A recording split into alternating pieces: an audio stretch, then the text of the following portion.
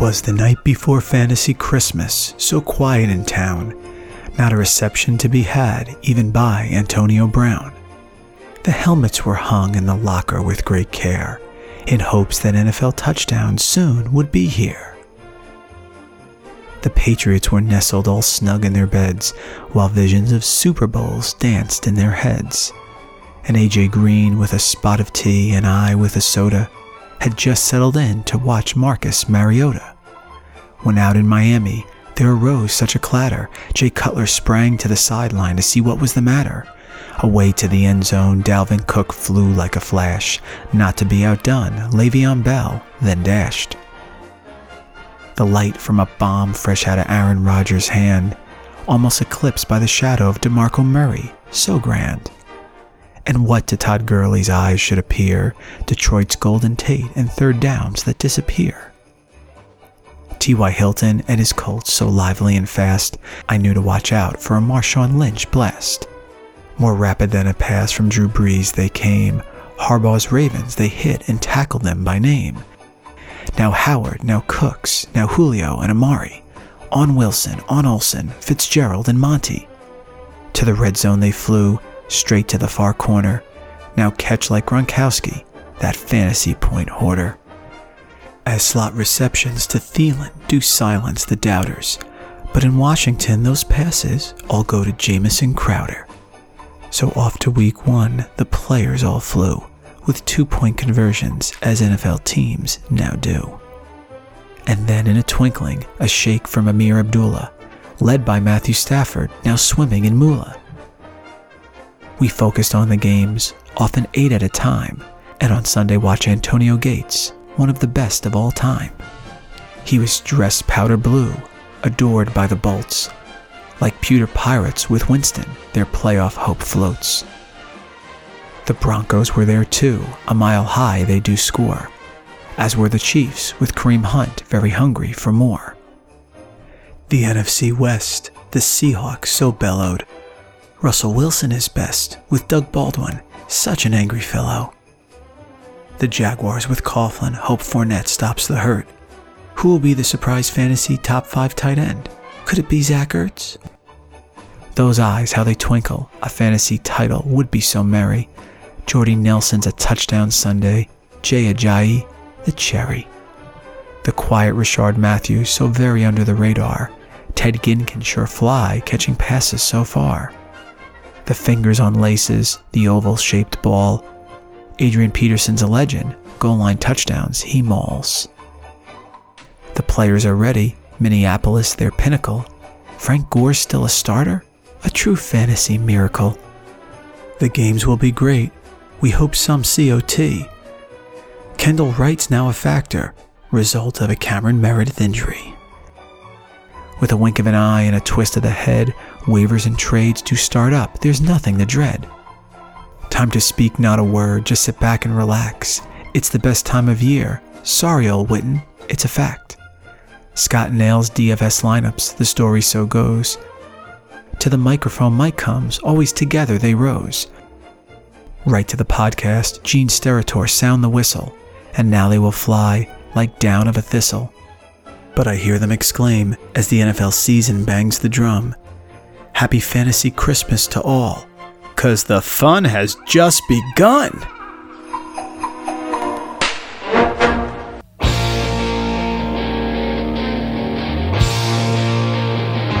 Ready to talk fantasy football? Then you're ready for the Picking Up the Blitz Fantasy Football Podcast. Here's your hosts, Mike Randall and Scott Berg. Oh, isn't it beautiful, Scott? It's Fantasy Christmas in September, huh? What a beautiful little jingle we had there, huh? Oh, you weren't kidding. I got the iced hot cocoa ready to go here and looking forward to this. That was a great job there. If you're not ready for fantasy football now after that little jingle, I don't know what's going to get you going. We waited all year for this. We waited all summer. We had the NFL draft. We've talked about training camp, waivers, who's high, who's too low, who do we want, and it's all here and ready to go. And we're going to start on Thursday with the Pats and the Chiefs. Time for talking is over. Time for putting up numbers is here. No more fantasy. How did I do? What should I do? Where should I go? You've got your teams. We're ready to rock and roll. Folks, thanks so much for tuning in here on the Picking Up the Blitz podcast. Scott Burke, Mike Randall, we're both here with you today. We're going to take you through 4 quarters as we always do, and we start with quarter 1 with our news and notes. All right, Scott, I think we have to start with the big one here. Andrew Luck has been ruled out week 1. Surprise, surprise. You put this on Twitter weeks ago about how he could be out until week 6. Now, we came off the physically unable to perform list, but it looks like it's going to be Scott Tolzien in the opener in L.A. against the Rams. Yeah, the Colts tried to keep this as close to the vest as possible. I mean, like I said, we put this out a couple weeks ago on Twitter, some speculation, now courtesy of Bleacher Report, that he might be out long term. We finally get the confirmation that he is going to be out week 1. I think we knew right then and there when the Colts opted to trade Philip Dorsett to the New England Patriots in exchange for Jacoby Brissett. I had also put that out there that, based on what quarterback they tried to get after cuts and everything, that we might have a better clue on what was going on. Brissett showed in the preseason. He was showcased. He could play a little bit, but yeah, Andrew Luck being out, Scott Tolzien, the guy ready to go in Los Angeles against the Rams week 1. Could be a bit of a bloodbath here for the Colts going on the road. Tough defense.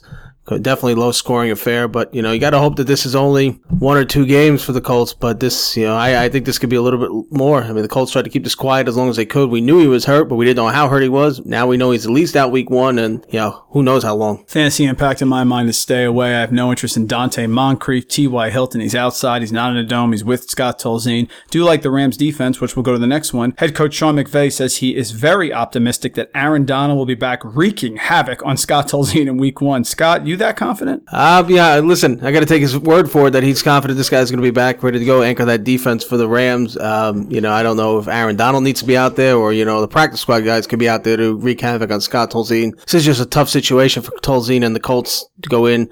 We're not expecting much from the Rams offensively, but defensively, they're consistent year in, year out. They play in that NFC West. They battle the Seahawks year in and year out. So defense is always there. They're good to go. Again, like you said, this is a stay-away job from the Colts. I mean, you stay away from a Moncrief. T.Y. Hilton's value just took a big hit if Luck is out long-term. Frank Gore's the running back. He's going to get some touches, but now you've even got a little competition there. Frank Gore's older. So this is from a fantasy standpoint, this is a stay-away on all ends of the Colts. If you're streaming defenses or you have drafted the defense, the Rams is a solid defensive play week 1. Yeah, they're not getting drafted. Scott and I have another fantasy draft tonight, our last one we're going at tonight. So if you're still drafting this week, you can wait on defenses. And if you want to get off to a good start, I think the Rams at home should be solid. Also big news, Le'Veon Bell, as he said to that Twitter person, September 1st with a wink. Sure enough, Scott, September 1st, he was there, signed his franchise tag, 1 year, $12 million. He's back. How do you feel about him week 1? I feel just as good as I would if he was there for the entire training camp. He doesn't need preseason action. He's got enough of a track record that we know he'll be ready to go. They're playing the Cleveland Browns on the road week 1. Bell will get his touches. He will pretty much be 95% snap share, if not more, at the running back position. Maybe sprinkle in a little James Conner, get his feet wet, a little Terrell Watson, who was outstanding in the preseason, earned his way on this roster, being the number 3 seed. Le'Veon Bell, he's ready for a full load. I know Mike Tomlin, Todd Haley will give him everything he can handle week 1. It'll almost be like a little bit of, I want to say, a punishment for Le'Veon Bell. The Steelers will give him touch after touch after touch. He'll get him right involved for missing the 4 weeks of preseason. There was no question he was coming back. He was signing this tender. He knows he's got to be here. He's going to get that contract. They'll give him that contract. So for me, Le'Veon Bell is, you use him as you would normally if he was there for 4 weeks of the preseason. Another running back in the headlines here for fantasy looking to make an impact. Adrian Peterson, former Viking running back, now Saint running back, going into Minnesota week 1. Peterson, he's looking to stick it to his former team in Minnesota week 1 with the Saints. What do you think, Mike, here? Any fantasy impact with Peterson splitting time with Ingram? I think that head coaches take every advantage, Scott, they can get. Any little motivational tool they take. I will tell you this. Adrian Peterson is getting a touchdown in that game. You can lock it up. I don't know what the split's going to be the rest of the year. I don't know if Peterson's going to get winded as the year goes on and Ingram's going to get more. The goal line carries in this game, in a revenge game, are going to go to Adrian Peterson's way. So if you got him, you have to start him. Yeah, absolutely. He'd definitely be the first one to get those goal line touches. Ingram, I think Ingram will get most of the touches outside the 20s, but inside the 20s, look for Peterson to get some action here, especially in the goal line. And Sean Payton's no dummy. He knows Peterson's looking to make an impact in Minnesota. So I look for Peterson to be involved. Another running back and team making headlines. Doug Peterson and the Eagles saying, the running back carries will be dictated by the game plan. So they brought in LeGarrette Blount here, and people on Twitter, social media, all around the world went nuts because LeGarrette Blount's a touchdown machine in New England. He's an automatic RB1. It's nonsense, folks. He's not an automatic RB1. We talked about this last week. Outside of New England, he really has been unable to perform. So with Peterson saying the running back carry is dictated by game plan, does Blount really take as big of a hit as I think he does with Smallwood, Sproles, and so forth? Preaching to the choir here. I am not a LeGarrette Blount guy. The numbers play it out that when he wasn't in New England, he was not productive. You said it last time. He's walking off the field in Pittsburgh. Give me a break. This guy is a goal line, inside the 5 running back. If he gets the ball outside of the red zone, somewhere between the 20s, he's going to get 2 yards and plow directly ahead. They're going to be Wendell Smallwood. They're going to be Darren Sproles. If the game script is negative and the Eagles are not winning, he's never going to see the field. This is just stating the obvious. Thank you, Doug Peterson. You and I, Scott, have to decide whether we believe the coaches, right? Sometimes they tell the truth, sometimes they don't. I think he's right on here. I think they saw that Blount can't get outside. If he gave him a Ferrari, he can't turn the corner. So I think that this is a clear stay away. This is not a guy I want because you're going to sit there and pray that he gets the ball at the 3-yard line. Outside that, he's useless. Yeah, I can't be hoping for a guy to get 7 carries in a game and just hope 3 of them are inside the 5 and just punch 1 or 2 in the end zone. So for me, he's a big stay away. He's been a stay away from the get-go, even when he made his move into Philadelphia. Vance Joseph, Denver Broncos, with the reports of Brock Osweiler re-signing with the Broncos after being cut by the Cleveland Browns, came out, pretty much said, this is Trevor Siemian's team. No talk about Brock Osweiler coming in and being a threat to Siemian. This is Siemian's team in Denver. Osweiler had some success there 2 years ago in that Broncos Super Bowl run before he handed over the reins to Peyton Manning in the Super Bowl. For me, if Siemian has some trouble here with Osweiler already knowing the system, being there before, it's a new coach, understood. But how do you feel about Vance Joseph saying this is Siemian's team, Osweiler, you're the backup? You got to say that. You have to give the guy who's starting the confidence. And listen, I'm a big fan of Jay Cutler getting a second chance. Now listen, you're not going to start Brock Osweiler. Let's take it easy in fantasy. But for real life, do I think Brock Osweiler, Scott, could be decent in Denver since he was decent there that year? Absolutely. And if you're a Demaryius Thomas or an Emmanuel Sanders owner, you have to be happy about this because he was a guy who actually got on the ball once in a while. The quarterback situation there is terrible. C.J. Anderson, who knows if he's going to stay healthy? He's the starter right now. So the last time Brock was there, the offense was okay. So yeah, I think this is a good thing for NFL. Really doesn't have a ton of fantasy impact unless you have those auxiliary players, because at least if Siemian isn't good, there's a guy who's done it before, although he's really struggled the last few years. Yeah, I think there was some concern with Demaryius Thomas and Emmanuel Sanders just because, we saw Siemian in that opener last year. He looked like he could play the position, but then as the season went on, it went back and forth. He really didn't, step up his game too much. So Osweiler has a rapport with these guys. In a couple of weeks, if Siemian falters, Osweiler could be there. Big news out of Tennessee as we switch gears to the wide receiver position. Tajay Sharp put on season-ending IR with a foot injury. This is going to open up the door for someone like a Corey Davis. You have Rashard Matthews is there already. Mariota has a great rapport with him. We saw that last year. You brought in the veteran Eric Decker. Delaney Walker is there. He's going to get his touches. Now Corey Davis, who isn't expected to be on a snap count in his NFL debut, probably be in certain situations. I wouldn't expect him to be on the field at all times, but with Tajay Sharp out, does Corey Davis benefit the most from this season-long injury? I think Corey Davis is going to struggle. Scott, how many wide receivers do you know that were drafted, really didn't play much in the preseason and ended up having a major impact? Wide receivers, besides that 1 year, 3 years ago where they were dominant, right? The 3 guys who got 1,000 yards, they take a while to get accustomed to the offense. This is not a huge passing volume offense. Mariota's super efficient, 33 touchdowns, no interceptions in the red zone. We know that stat. Rashard Matthews is the best wide receiver there. I've been saying that over and over again. Eric Decker is a veteran receiver, top guy, red zone machine. I think Davis will come along slow. I think Davis is a middle of the year, end of the year, maybe guy that you take a flyer on if he's healthy. The guy who's made a lot of progress in the preseason has been Tywan Taylor. So I'm really down on Davis. It's sort of a wait-and-see approach. I wouldn't even stash him on deep benches. I sort of see how the season goes on. Tywan Taylor could come out here, Scott, and have a big first game against those Raiders, and I think Rashard Matthews is the safest guy. Someone there is getting over 100 targets, but it's certainly not going to be Corey Davis. No, I agree with this one. Matthews, Decker. I put Davis in that category of like a Josh Dotson, a Laquan Treadwell, came out of college. High draft picks with a lot of expectations. Dotson yet to really get himself going with injuries. He'll get his shot this year. Treadwell, really don't know much about him yet in Minnesota where he's going to go. So I kind of put him in that same situation. I think Davis will eventually be involved there, but right now I'd stay away from Davis as well. Scott, real curious. Last one here for news and notes in the first quarter. You're the big DFS guy. You're going to give us a lot of great tips later in the fourth quarter, but certainly we have to look at matchups. And you have you have Buffalo and the Jets. So there's a lot of things here. No Sheldon Richardson for the Jets. So certainly you would think LaShawn McCoy is a really good play. I think we know that. But Tyrod Taylor, he's out of the concussion protocol, but he certainly doesn't fit the offense there in Buffalo as well as Nathan Peterman does. And Sean McDermott, head coach, came out and said that Nathan Peterman is ready to go if necessary. Jordan Matthews is still injured. Scott, I guess I'm asking here, what is the week 1 impact for Jets-Bills? Are you looking to play any of them? Forte, Powell? I know you get to this later, but this game is a whole hodgepodge. Do you stay away or do you just say it's McCoy and that's it? Well, listen, first reaction here, people that play DFS are going to play this week 1. I can guarantee you that the defense that's going to be overloaded on is going to be the Buffalo Bills because no one's expecting anything out of the Jets offense. And I think that's going to be a little bit of a tricky situation. This game is up in Buffalo. People are going to overreact to the Jet offense being as bad as people think it's going to be. Josh McCown's a capable starter. He can make some plays. The Jets, not expecting much out of the Jets. Nathan Peterman, I don't care if the coach thinks he's, good to go, can carry this offense. He's not a DFS play week 1. This is one of those games where it's either going to be 7-7 going into the fourth quarter or these two teams are just going to pick each other apart in one of those rare 28-28 games where we expected nothing from these offenses.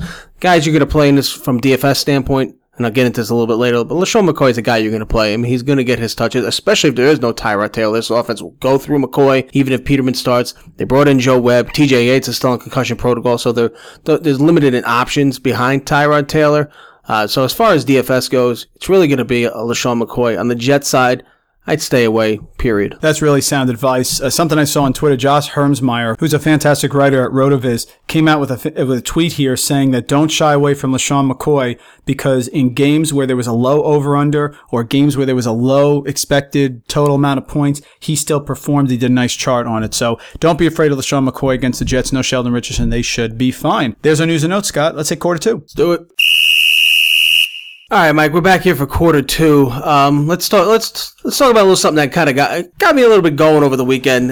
You don't say. And if you follow us on Twitter, me at SCOT557, Mike at FTSY Warrior, Mike, you kind of saw this a little bit of a debate we had. Saturday, I took part in oddly enough, another fantasy draft, if you believe it. 'Tis the season. Where I sat with the 11th pick. This was a live draft. A bunch of guys were out in one place. We're having a good time enjoying our draft. 11th pick, half-point PPR. I went in there with a mindset of what I wanted to do with this 11th pick as we knew the draft order about 24 hours beforehand. As the first round went on, the picks went. David Johnson 1, Le'Veon Bell 2, Antonio Brown 3, Julio Jones 4. This went status quo. As we got to my pick at 11, the guy I wanted was there. I took the guy I wanted. The guy my partner here believes I should have taken went number 12, and this turned into a really big Twitter debate, even a personal debate via text message between us back and forth. Here's the deal. Last week I talked about Jordan Howard. This is a guy I am high on. Big fan of Jordan Howard going into this season. He showed me a lot with our bad team last year with the Bears as a rookie, rushing for 1,300 yards despite getting his first start in week 4. The guy that my partner said I should have taken, and as did about 77% of the Twitter universe said I should take in, this quote-unquote proven commodity, was Melvin Gordon. Folks, tell me what is proven about Melvin Gordon. I can tell you what's proven about Melvin Gordon. He's yet to play a full season. He's yet to crack 1,000 yards. And he has this polarizing figure that people saw for the first half of last season where he scored 8 touchdowns in 8 weeks, but missed 4 games, only scored 2 touchdowns the rest of the season. And people have this misconception that he is a PPR machine. Well, to me, PPR machine, you're looking at 70, 80 catches out of the backfield, a David Johnson type, a Le'Veon Bell type. Melvin Gordon, as a rookie, had 33 catches. What did Jordan Howard have last year as a rookie? 29. Let's go back further to their college years. 4 years in college for Melvin Gordon. He had 22 catches in 4 years. Jordan Howard, 24. Howard has played in about 6 or 7 less games than Gordon has over the past season. Obviously, Howard is rookie. This is year 3 now for Gordon. The yardage, rushing yards, is only 300 apart. Touchdowns are only a couple apart. Yes, I get it. Melvin Gordon is in a better offensive situation. He has Phillip Rivers. He also has a lot of wide receivers to deal with. Keenan Allen's healthy. Oh, Mike Williams is not on the PUP. He's healthy and ready to go. Tyrell Williams, Travis Benjamin. He's got 2 tight ends, 2 of them, that can catch the ball to deal with in that Chargers offense. Jordan Howard is the focal point of this Bears offense. People say he's in a bad system. He's got no quarterback. He played 6 games last year with Matt Barkley. Matt Barkley was the quarterback for 6 games. It did not stop Jordan Howard from rushing for the second most yards in the NFL. He caught 29 balls for 300 yards, got himself a touchdown. People say Jordan Howard's not going to get not going to increase his PPR ability. What are we worried about here? Are we worried about Benny Cunningham? Are we worried about Tariq the Freak Cohen? I need to see something out of these guys. Benny Cunningham has got a career about 16 catches last year, maybe a career worth 80 receptions. Jordan Howard, Melvin Gordon, they're a lot closer than people think. You know the name Melvin Gordon more than you know the name Jordan Howard. That's why I got killed on Twitter. It's fine. You can have your opinion. Listen, I'm not knocking Melvin Gordon. I like Melvin Gordon. But to tell me that to Jordan Howard at 11, Melvin Gordon, I let him go to 12 was a mistake, a glaring mistake. It's not as glaring as you think if you look at the numbers. There was a song that popped into my head here when you told me that you took Jordan Howard over Melvin Gordon.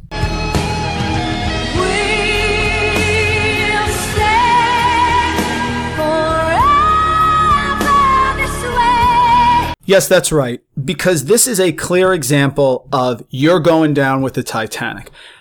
Jordan Howard may have a very nice season. Jordan Howard is a very good second running back. But you don't like Melvin Gordon. I am calling you out here on the podcast. That's a lie. I'm a fan of Melvin Gordon. When Melvin Gordon came into the league, you liked him. You hyped him. He had a disappointing year, albeit he got the ball a ton that year. So they did give it to him. I think you're still burned by it. I think this is personal. I am calling this a personal attack on Melvin Gordon. Here's my counter. You are arguing that Jordan Howard is the man in Chicago, that he's going to get the lion's share of the work, that even though their quarterback situation is not near as good as the Chargers, and even though their offense is not near as good as the Chargers, he last year had Matt Barkley as his quarterback. Last year he caught some passes as well. And that Melvin Gordon, which I don't know if you talked about, but you probably should have, is not a great yards per carry guy. Correct? Oh, he's not. I was going to get to that, but you beat me to it. What was his yards per carry? I think it was under 4. It was 3.7. 3.7. What's Jordan Howard's? 5.2. Okay, that's great. So now what we're arguing is everyone should take players on bad teams because they're going to force-fed the ball. So are we touting Allen Robinson over A.J. Green? Because Melvin Gordon was the number 1 or 2 running back until he got hurt through week 13. I like Jordan Howard. He's in a terrible offense. They lost a guard, which is critical to rushing plays. They lost Cameron Meredith, so they have even less of a passing attack. And their quarterback is Mike Glennon. So the team is going to be so poor offensively that while he gets red zone carries, Jordan Howard, they may never get there. Yeah, I think the misconception here is that people think Jordan Howard will not get catches out of the backfield. Both, like I said, similar receptions in college. They didn't catch the ball in college. Both of them didn't catch the ball in college. Gordon's got a little bit of competition in the backfield. Brandon Oliver, when he's healthy, he's played 2 seasons. He has over 60 catches out of the backfield in 2 seasons when he's healthy. He will be a bit of a change of pace.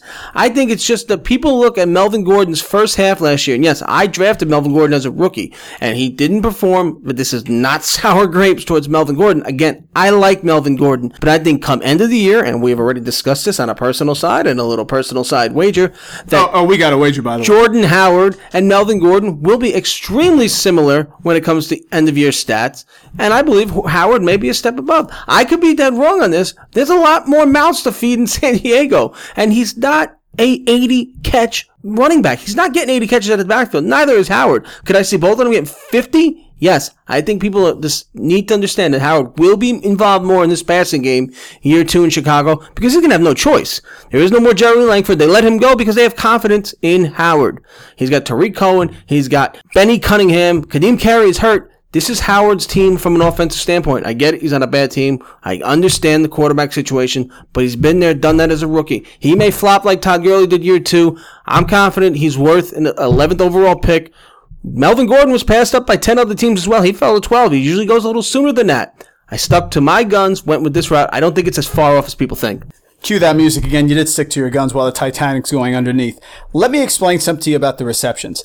Jordan Howard had 50 targets last year. That is correct. Scotty caught 29 of them.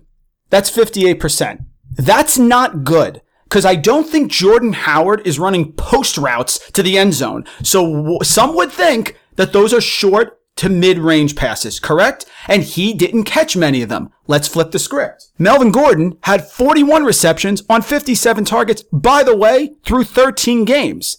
That's 72%. And he has a Hall of Fame quarterback. Listen, if Danny Woodhead was there, this is a different story. You can't tell me Brandon Oliver, who didn't play, isn't a threat. Is a threat to him, but Tariq Cohen is not, who's getting flashes all over the preseason? Preseason hype. Again, you look at this from a strict numbers standpoint. Howard only started from week 4 on, had 29 catches. Gordon played up until week 12, had 41 catches. Of course, there's a little bit more there in the receptions because of the system he plays in, but these numbers are going to be closer than people think. Gordon has not cracked 1,000 yards rushing. I understand it's PPR. This is a half-point PPR league I'm talking about. He's got to produce on both ends. I just can't expect him to get 60 catches, but he can run for 710 yards. And, unless he's getting 18 touchdowns a la LeGarrette Blount from last year, this is going to be closer than people think. That's all I'm saying. Keep in mind that Jordan Howard, as much as you want to say that he was this accomplished running back in college, was not the starter last year. He became the starter because Jeremy Langford got hurt in the Dallas game. Melvin Gordon has been the starter for the Chargers since day one. Was he?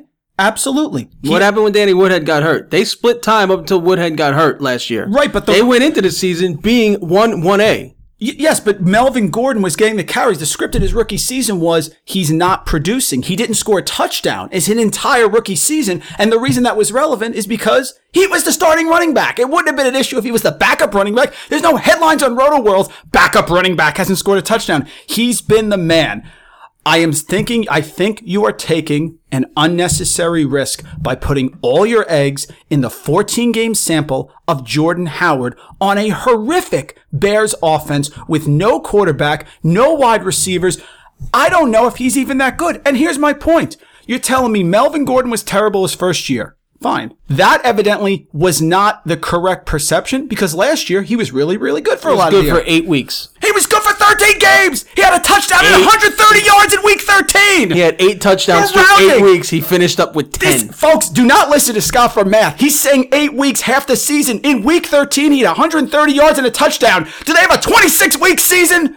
Melvin Gordon is going to be the focal point of a really good Chargers offense. You could have taken Gordon, and I'll go this far. I bet you could have got Howard on the wraparound. You have Gordon and Howard. I'm not saying don't draft Jordan Howard. I'm saying Melvin Gordon's floor is higher. Tell the people about our bet. Our bet is pretty simple here. End of year stats. I have Howard outperforming Melvin Gordon. And by the way, end of year doesn't include week 17.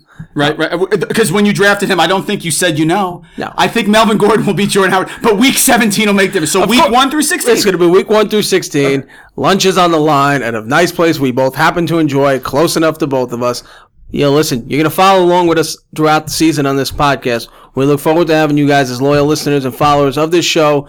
You follow along. Listen, some of you might be Team Gordon. You want to hashtag that out on Mike's Twitter? Do that. You're Team Howard, hashtag it with me. Talk to us on Twitter. Listen, I got blasted. The poll was 77 to 23%. It was not even close. My followers are very smart. Thank you very much. Mike's followers, which about triple mine, which is fine. We're getting there. My followers more variance, so that works in your favor. More variance. I had some support, not as much as I had hoped for. But listen, I don't think this is going to be as far off as it's going to be. And if I lose this bet, I don't think it's going to be by some wide 30, 40, 50-point margin. I think these two are within 10 to 15 fantasy points of each other by the end of the year. I think they're both comparable. They're both going to be in the top 6, 7 fantasy running backs because after Johnson and Bell, it's a crapshoot. That's where I stand. Pro Jordan Howard. And I don't want to hear what so many people do. I don't want the text message on Sunday afternoon letting me know that Jordan Howard has done well against Atlanta. I know he's going to do well against Atlanta. He's my 6th-ranked running back for week 1. But this is not a week 1 bet. And by the way, Mr. Gordon will do fine against the no-fly zone, which means please run zone in Denver. Is that the same as somebody who's drafted in an 8-team league and they got 4 starting running backs and 3 starting wide receivers say, hey, bud, how do you think I did on my team this year? Was the draft good? Did I do okay? Is that what it is? It's so true, man. Guys, it's so true. Whenever you put your teams out on Twitter, it means you think you like your team, right? Except for Matt Kelly, who did it once for Player Profile because I have the worst team in the Scott Fish Bowl. I give him a lot of credit. Well done. Let's hit quarter 3. All right, halftime's recovered. No more Jordan Howard and Melvin Gordon, at least right now. Let's turn to week 1 rankings. All right, Scott, and we talked about our quarterback rankings for week 1, so I thought we'd take a look at the running back rankings for week 1. This is interesting because there's a lot of good players, particularly quarterbacks and some running backs that are on the road. And you and I have this argument all the time because I think on the road, I put a lot of weight into it. You laugh because you're like, they're not going across the pond to Europe. I mean, you're anti-road for every single position, every single week. It doesn't matter. It doesn't matter if the Pittsburgh Steelers are playing Don Bosco Prep, a local charter school in New Jersey. You are anti-road. It doesn't matter. You take it to the extreme, sometimes too far. All right, well, my first running back here, Scott, for week 1, I feel is going to be DeMarco Murray. Look, the Titans have lost twice in a row at home to the Oakland Raiders. The Oakland Raiders last year had a really strong year, but I wonder, Scott, if they were a little bit over their head. I think starting on the road and beating Tennessee for the 3rd time in a row, when this is a real good Tennessee team with a tremendous offensive line, it could be, Scott, the best offensive line in football. This team is going to come out. They're going to pound the rock. DeMarco Murray had a great start to the year last year. Oakland gave up the 9th most fantasy points to running backs. Love DeMarco Murray in week 1. Yes, he's home. Tennessee's good. They want this win. They have a great offensive line. I think Murray's a stud. I got him as top running back. Yeah, I mean, I can't disagree with you on DeMarco Murray. My only question mark here is how involved will Derrick Henry be? We're going to find this out. I mean, they have high hopes for Derrick Henry. He was obviously drafted pretty high last year. He's going to enter the season as, I'd say, a 2A, something of that sort, to DeMarco Murray. I think we find out how involved he is from the get-go.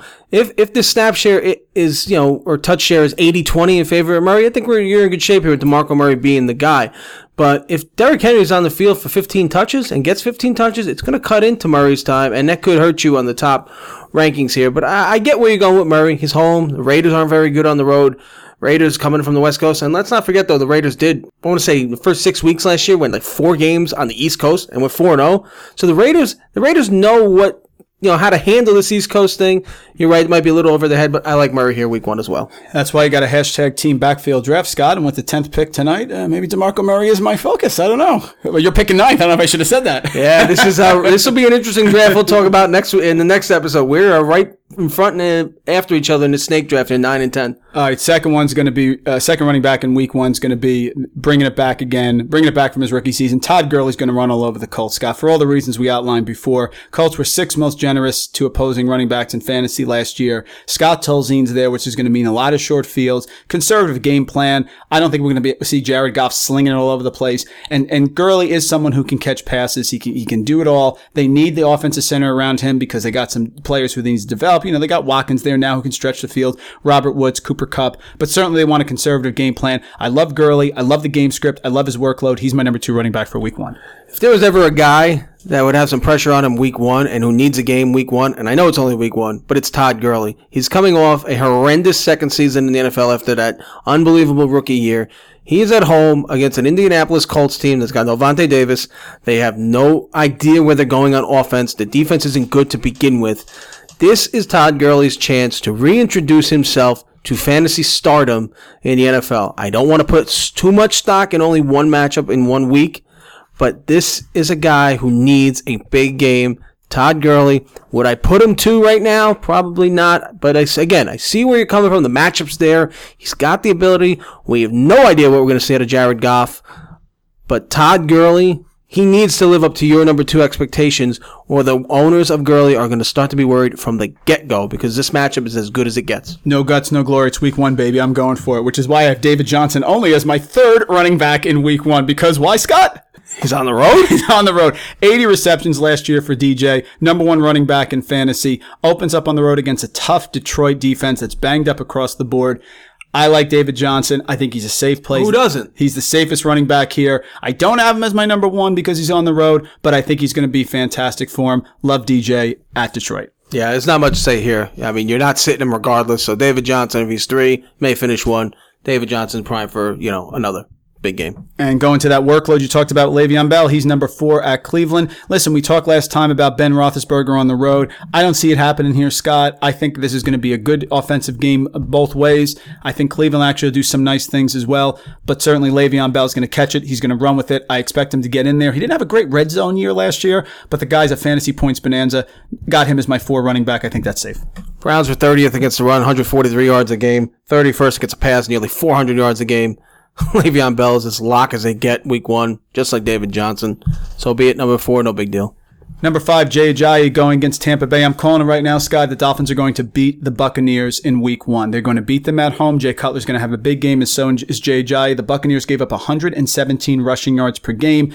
Right now, you would assume, Scott, the Dolphins' offensive line is healthy. I know that's always a question mark, but it is week 1. I think there's a good game script here. They're going to pound it to Ajayi, try to limit Cutler's mistakes. I think they're going to have a good game, and I like Ajayi as my 5th running back here in week 1. Yeah, I could see him being number 5. I may put a couple guys ahead of him that we'll probably get to in a few minutes. But again, I think this is a big game for Jay Ajayi too. A lot of people invested a lot in him as a late first round, very early second round pick, and they're doing it off of what they saw in 3 games last year. So I think Ajayi needs to go in Miami in this home opener against Tampa Bay and take apart this Tampa Bay rush defense. Ajayi needs to step it up. Number 5, I could see him being there for you as well.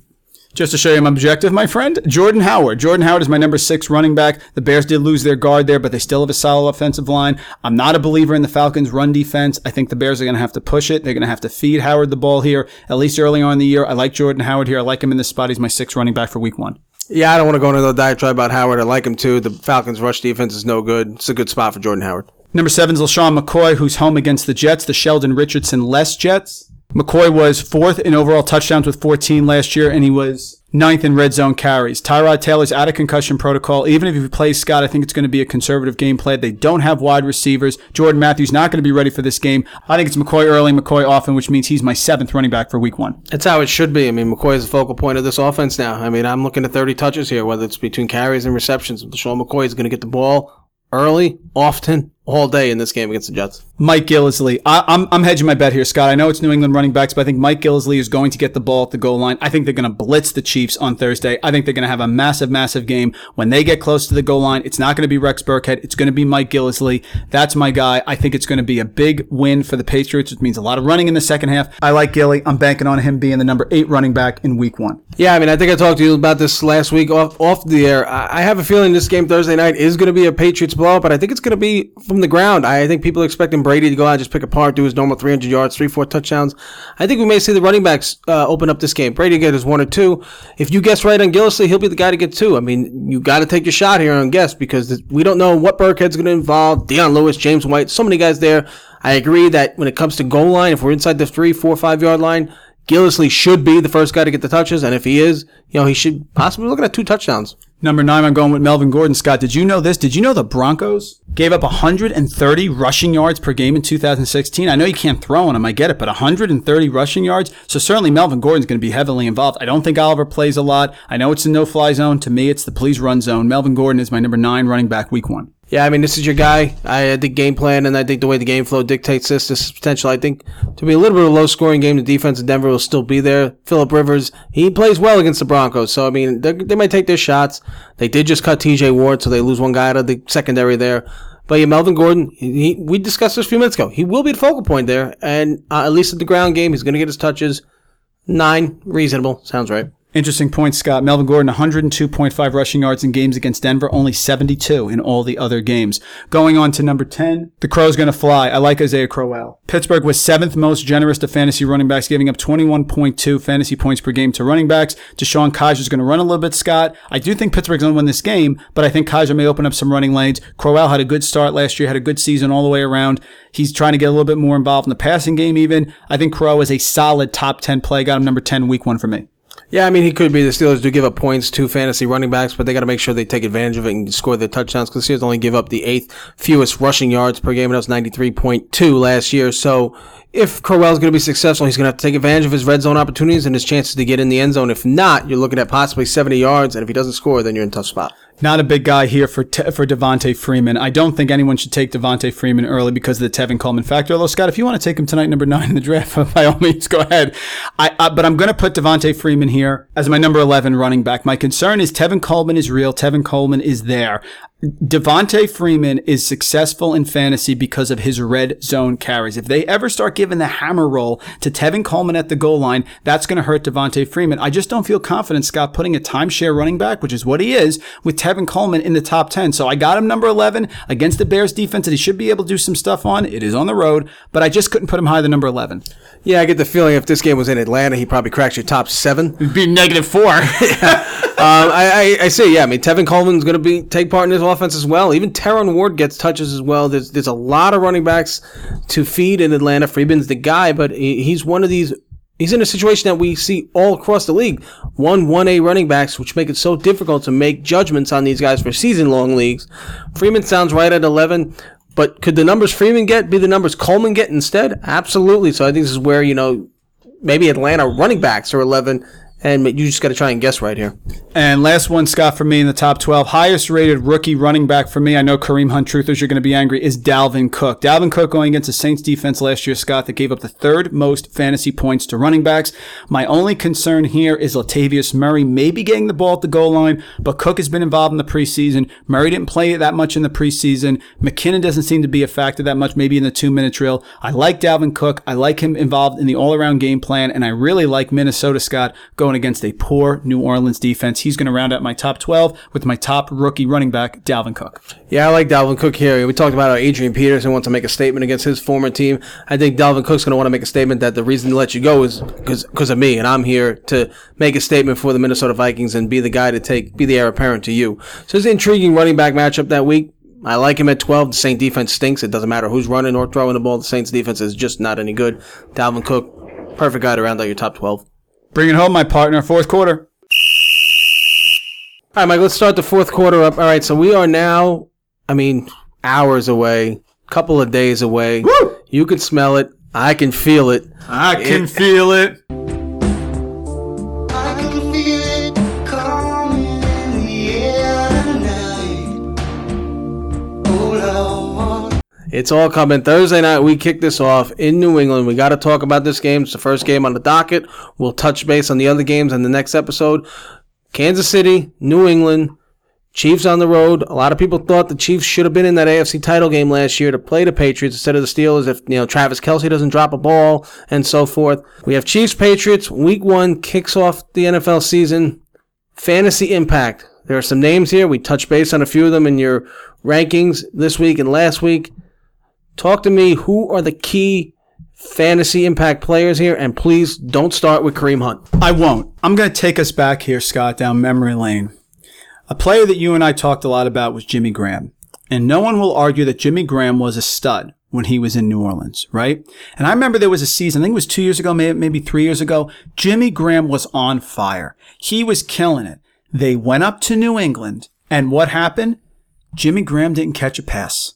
I remember that. Must have killed DFS lines up, man, that week. Absolutely. And this is my point. Do you think Bill Belichick is going to be flummoxed by Tyreek Hill in this game? If you are Bill Belichick, Scott, and you're sitting up there with the hoodie and the whole thing, who are you planning? I know you're planning against Kelce. I understand that. But Tyreek Hill is the explosive player. He's the gadget guy. Reverses, screens, handoffs. Maybe he'll do a little wildcat. Who knows? Tyreek Hill, he's a gadget guy. Do not start Tyreek Hill against Bill Belichick. He will take care of him. I even like Kareem Hunt better. So to me, if I do a little quick rundown here, do not start Tyreek Hill. I think you can play Kelce. I think he's going to get volume there, right? And Kareem Hunt, listen, I would not play him. Somebody that we work with, Last Word on Sports, was sending me a lineup last night. Like, what do you think about Hunt versus Golden Tate versus Jamison Crowder in a non-PPR? I thought that was a fascinating question. You know my bias. I want to see it first. So I said Tate and Crowder. I think that's a really good question. Maybe you can answer it, what you would do in that situation. I don't like Chiefs here except for Travis Kelce. I mean, in that situation with those three guys, I'd probably lean towards Golden Tate. I know he's at home against a Cardinal defense, but to me, I would go by... He's home! I would go by the guy who had built a nice rapport with Stafford last year, so I would take Tate in that situation. We need to see from Crowder if he can really step up and be the guy for Washington. And Kareem Hunt, look, I drafted him in a league. I took him 80th. We discussed this already in one league. 80th appropriate, third round not appropriate. I don't think he's getting the nod here week 1. I need to see what he can do. This is a tough matchup. Fantasy standpoint on the Chiefs, I think the only guy you really want to target is Travis Kelce. He's going to get catches. I don't think he'll get shut out like Jimmy Graham did. If the Chiefs do score a couple touchdowns, I would bet Kelce's got one of them. This game is lopsided to me. One way the Patriots. I think we all expect that. But let's talk New England side now. The obvious is Brady. Give me somebody other than Brady who's going to make a fantasy impact here. Boy, that's a really good question. The safest one for me, listen, you're going to start Gronkowski. We're not even going to talk about that, okay? I would start Gillislee. I think Gillislee is the game script dependent player. I think when they run, they're going to give it to him. I think Burkhead could be in the slot a little bit. I think they used that. He had a touchdown in the preseason where he caught that little slot pass. So Dion Lewis versus James White, who, by the way, I saw a stat on Twitter. I forget who it was the RB 25 with 90 targets last year in PPR. So I like Dion Lewis a lot. I have to tell you, I have a bias against Dion Lewis, the juke rate, the whole thing. I like Gillislee. I think that's the play. Of course, Gronkowski, you're going to call me nuts, Scott. I'm not playing Cooks. I'm not playing That's what I wanted to get to. I want to know the wide receivers. If you got to take one. So you're talking Cooks, you're talking Hogan, you're talking Amendola. Malcolm Mitchell, we're not sure if he's going to suit up. I think he's a little banged up. And now they just brought in Philip Dorsett. I mean, you got to start one Patriot wide receiver this week. Your gut. Who becomes the Julian Edelman of this offense now? You're going to think I'm nuts. You're going to think. I just don't think it's as easy as Edelman is out and Cooks gets a boost. I don't see it. He was in New Orleans with Drew Brees. They tried to use him in a myriad of ways. I think that the player who will have the most wide receiver fantasy points on Thursday is Chris Hogan. That's not to say that you don't start Brandon Cooks, Scott. I'm not saying that I would sit, but if you had, here's the thing. Would I start Brandon Cooks or Golden Tate? Golden Tate in a second. Would I start Brandon Cooks or Jamison Crowder? Jamison Crowder in a second. And you can argue I haven't seen it from him. I've seen a little bit of it. The Patriots distribute the ball. I think game script's going to matter. If Cooks doesn't get that touchdown in the first or midway through the second quarter, he ain't getting one, folks, because it's going to be the hammer Gilly.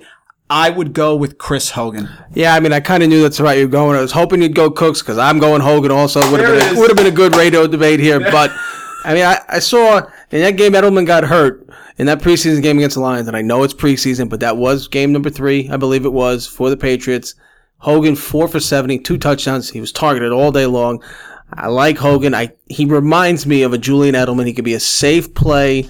I think Brady will look his way first. I think Brady and Cook still got to work on a rapport, build something up there. Amendola, listen, if Amendola ever stayed healthy, he could probably fill the role, but Amendola hasn't been healthy for the past couple of years, so I go Hogan also with you on that one. I know it's boring, but we agree, but it is what it is. I think Hogan would be the guy, even though I probably would not play any of them.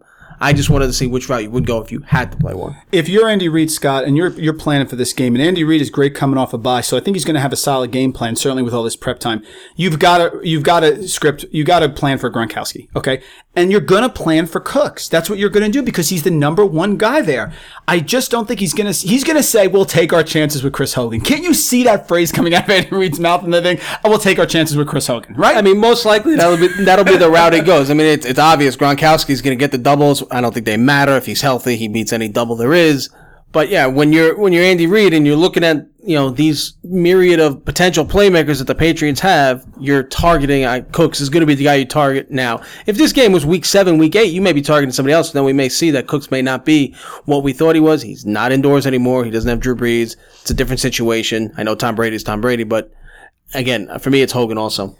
So why don't you give some DFS here, Scott, for the people. DFS, DraftKings, FanDuel, everybody does this stuff. Scott's going to take you here. He's a master of this stuff. He knows where the value is going to be. Talk to the people about some big DFS plays for week 1. All right, guys. So, yeah, I'm going to talk a little bit of DraftKings here. I mean, if you're not familiar with DFS, I'm sure you've seen these commercials. You have DraftKings, their FanDuel. I'm going to focus on DraftKings this week. They got their $20 Millionaire Maker. That Monsters Group tournament's going to have over 330,000 entries. If you're looking to play this, you're looking to stay away from the norm, I'd like to say. You don't want to be the guy to pick the same player everybody's picking. So if you've been playing this before, you know this. This isn't news to you. But if you're a novice and you're looking to get into this, like my partner was a year ago, he wasn't really into this. He's locked in and loaded now. But I hate you for that. He needed a little bit of info on how to go about this as well. The key for you is to find a couple of guys in your lineup that's going to separate yourself from the others. These are guys that are going to be The high risk but high reward type guys that may not be owned, you want to keep their ownership percentage about 3-4% in a big 330,000 person tournament. So just going to throw a couple guys out at you here this week to see, just give you a little bit of tips on who you might want to go with. I'll start quarterback position here. He's probably going to be owned. I'm going to guess his ownership percentage about 12%. Eli Manning Sunday night in Dallas. Eli Manning has games against the Cowboys every year. This annual game Sunday night has become a tradition in NBC. Eli Manning, to me, is a guy you're going to want to pick. There are so many big names out there that you can go for. You could take a Mariota or a Carr in that Titan-Raiders game. That game has got points written all over it for the Titans and the Raiders, and I think Carr and Mariota are both going to be big-time daily fantasy players that are going to be owned. I like Eli Manning a lot this year, at least in this game against Dallas. These are Eli Manning's last 4 games in Dallas, 25 points per game, 273 passing yards per game on average, and this is a guy that's on the road. He tears up the Cowboys. 2.5 touchdowns per game to only 1 interception. And Eli Manning is a guy who, he throws the ball all around. We know that he'll throw it to anybody. You want to factor in your $60,000 salary cap on guys you want to look at. Eli Manning comes in at $5,600 on the salary.